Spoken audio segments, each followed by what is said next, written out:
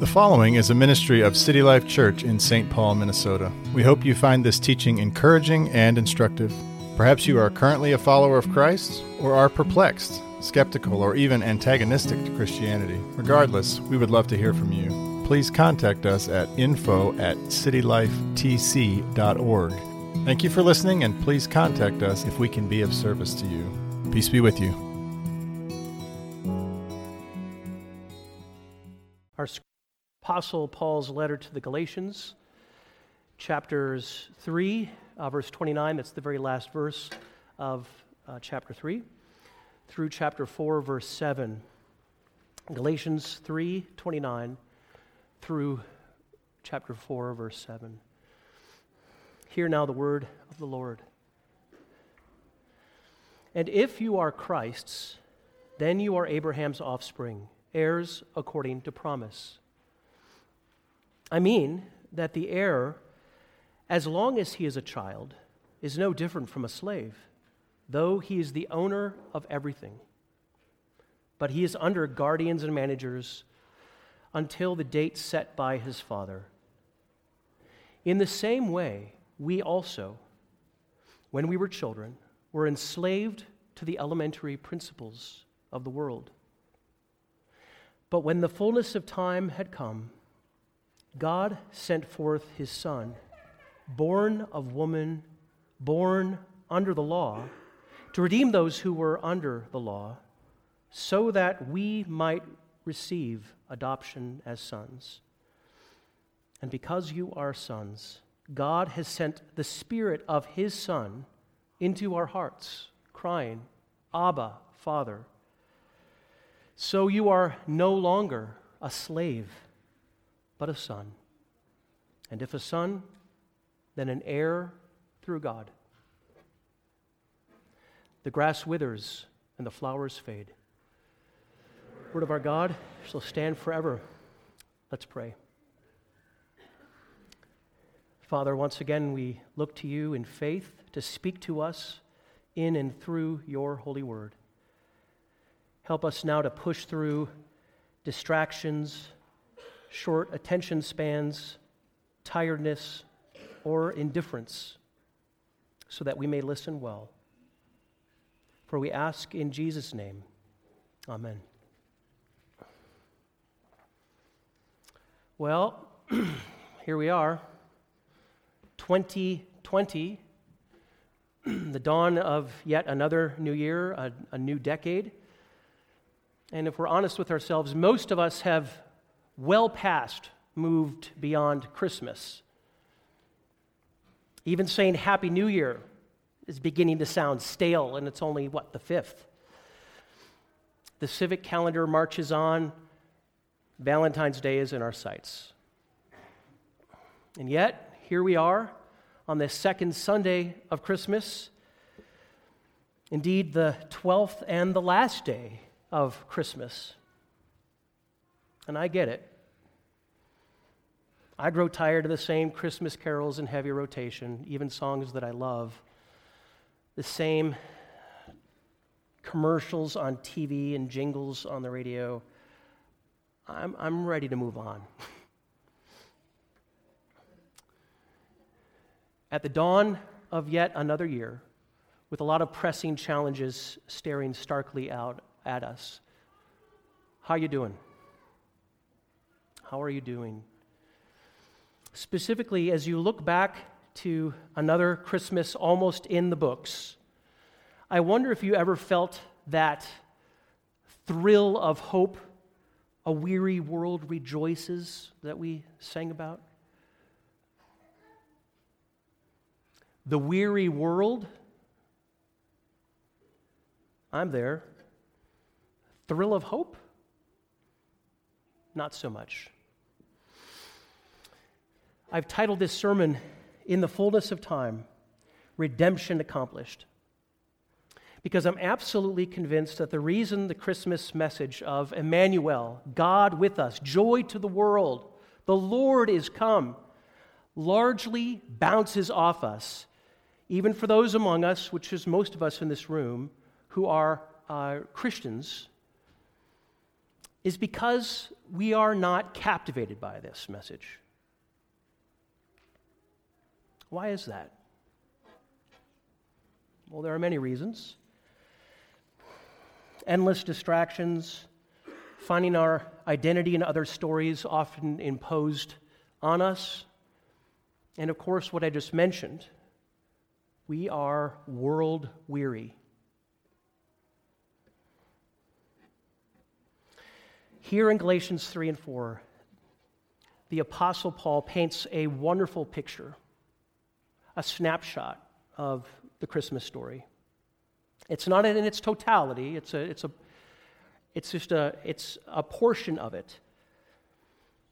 And it's one that if we were to rightly know, comprehend, and apply, it will turn your life upside down.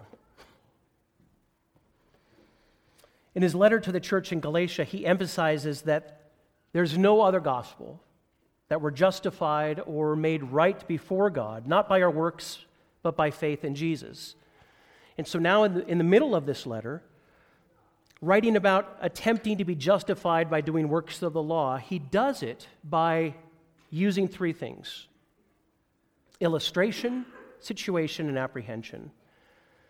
And as he does so, his aim in this passage is simple. It is to produce in the reader doxological wonder and joy at the redemption that is ours in Jesus. I'll repeat that again. The aim of this text is to produce doxological wonder and joy at the redemption that is ours in Jesus. Let's jump into the text. Look with me at chapter 3, verse 29. After Paul spent some time teasing out the purpose of the law, what it means to be a descendant of Abraham, he gives the church a sort of breather, as it were, from some heavy doctrine. In verse 29, if you are Christ's, then you are Abraham's offspring, heirs according to promise. What does he mean? How does being Christ's, therefore, mean that you're also Abraham's offspring? What's the point Paul here is trying to make? Well, then the illustration that follows in chapter 4, verse 1. Follow along with me, verses 1 through 3.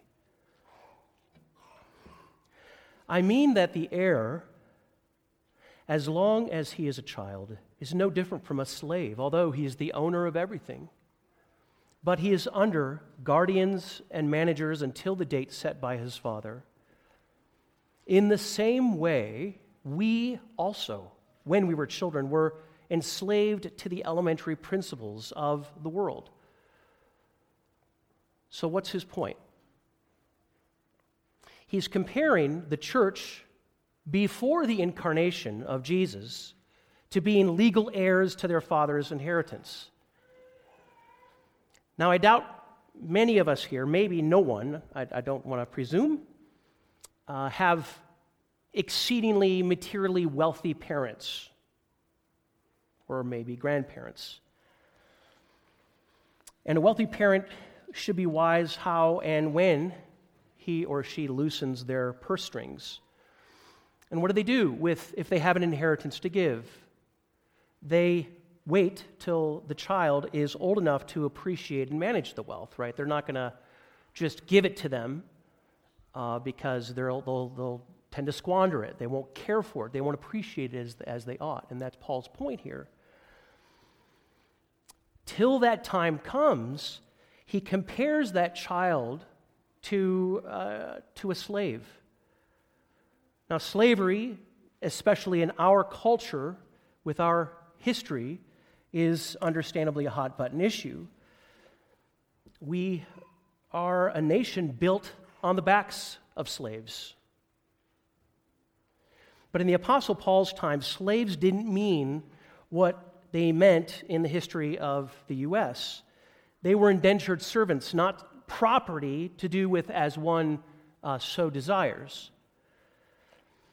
A slave in Paul's time was then, therefore, under the care and guardian of their masters.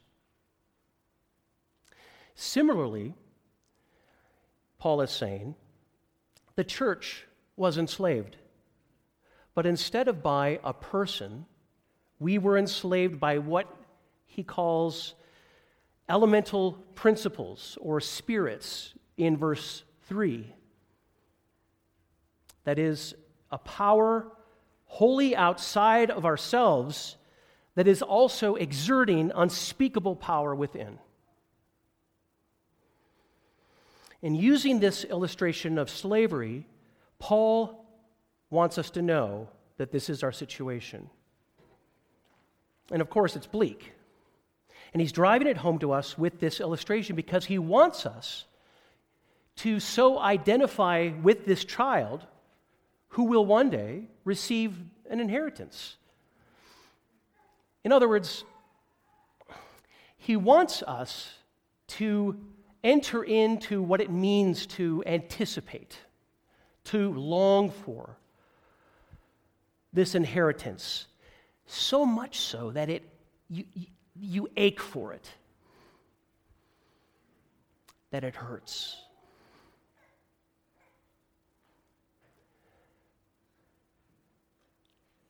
Have you ever had to wait so long for something that you've been anticipating for years? Just hits you to the heart. Maybe it's a job or a relationship, whether a healthy new one or one that you're hoping will get better.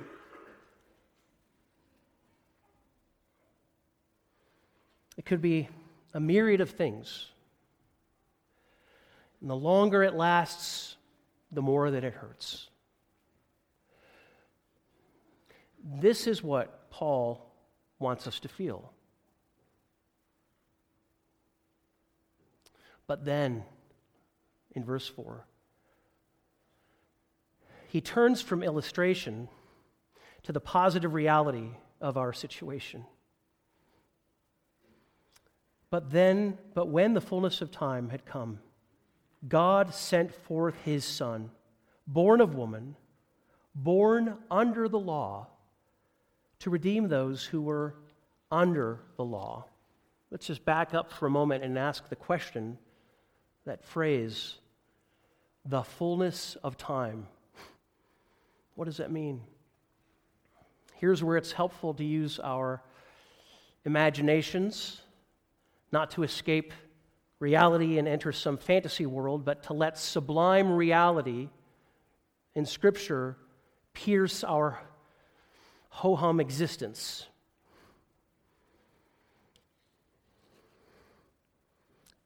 The fullness of time.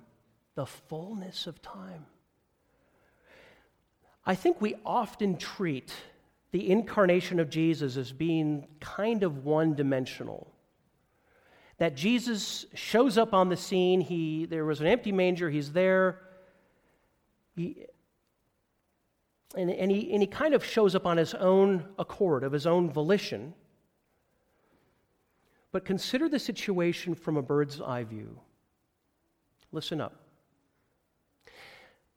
The Trinity, Father, Son, and Spirit, that coexisted throughout all eternity in perfect, unbroken, blissful, communal worship and love and adoration of one another. They had absolutely no need to go outside of that perfect, blissful, triunal love and harmony and communion. Had a plan together to redeem humanity. A humanity that thumbed their noses at their Creator in Genesis 2, and on the heels of the fall, God promises a Redeemer in Genesis 3:15. One that will bruise the serpent's head. And so what do we see? Throughout the entire Old Testament, all the prophets, the priests, and the kings, through countless animal sacrifices, shedding of blood. All why? Why? Because we need atonement. Our sin needs to be covered. All is in an attempt to look and point and anticipate the coming Messiah. The one where all the promises of the Old Testament are perfectly and finally fulfilled. We spoke earlier of wanting something so bad that it hurts, right? Never has there been such a longing as this. It is a longing that overshadows every other longing. Until the fullness of time. When the Creator, ruler, and sustainer of all things determined, now's the time. This is the time. The wait is over. Redemption is accomplished in Christ the Son, becoming one of us.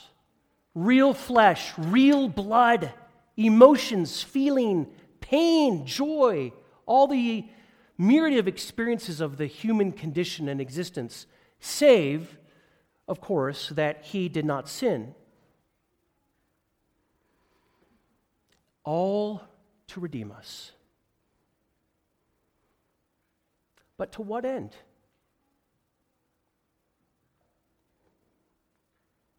To make us his children.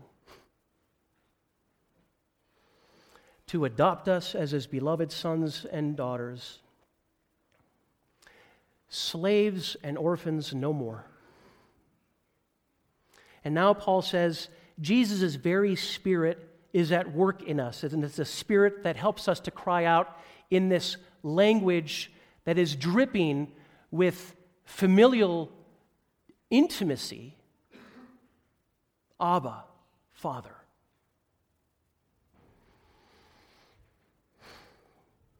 And yet that's not all. That is not all. Yes, we're now adopted sons and daughters, and back to Paul's illustration, we're something more. Do you see what it is? We are heirs. Heirs of the promise fulfilled in Christ, our Redeemer.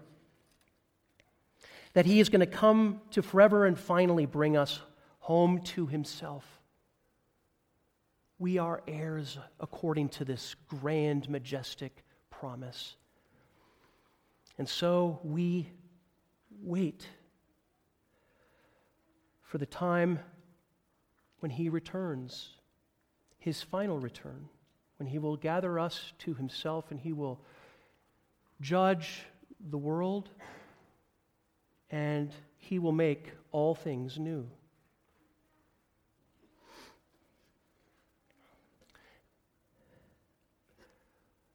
This is undeniably objective theological truth.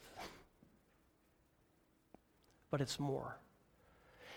This, my friends, is truth meant for us right now, where you are, to subjectively experience.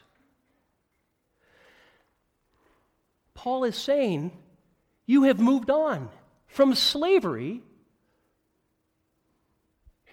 to sons and daughters, from orphans to God's own precious people. And he places the very Spirit of Jesus into our hearts as a sign and a seal of his covenant-keeping love for us, forever and ever and ever. So what now? What now? We walk in this identity as his redeemed, beloved, adopted sons and daughters. And amid a weary world, bruised and broken by the fall all around and even within, we look together to our Redeemer. And we rejoice. We rejoice in our newfound status. It is a status that will completely alter the core of our very existence.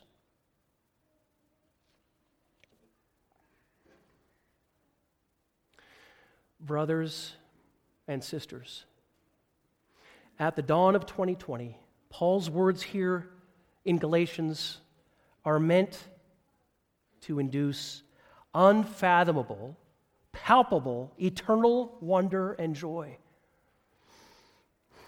Why? Because the Redeemer has come. Your status has changed. Your identity has changed. You're His. You are His. We are His. And His promises in Jesus are being worked out in you, individually and even together as a church, even when it is hard to see it or even to believe it. And although we live as exiles in this world, no matter how dark it gets, and it does get dark, doesn't it? Remember, you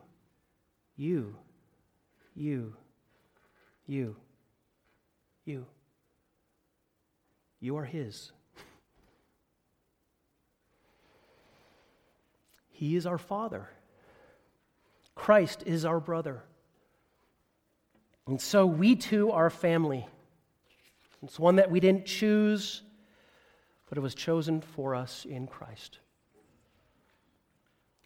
Together, let's look to our Father, appealing to Him who sent Jesus to redeem us out of slavery into sonship. And so rejoice in your redemption this last day of Christmas. Rejoice in your Redeemer. Let's ask the Lord to help us do just that. Would you please pray with me?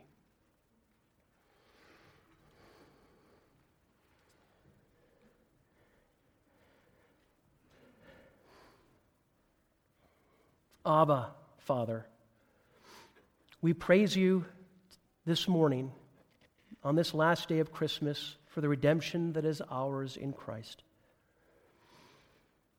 That in your perfect sovereign decree and will, when the fullness of time came, that He left His Father's throne above and condescended to become one of us,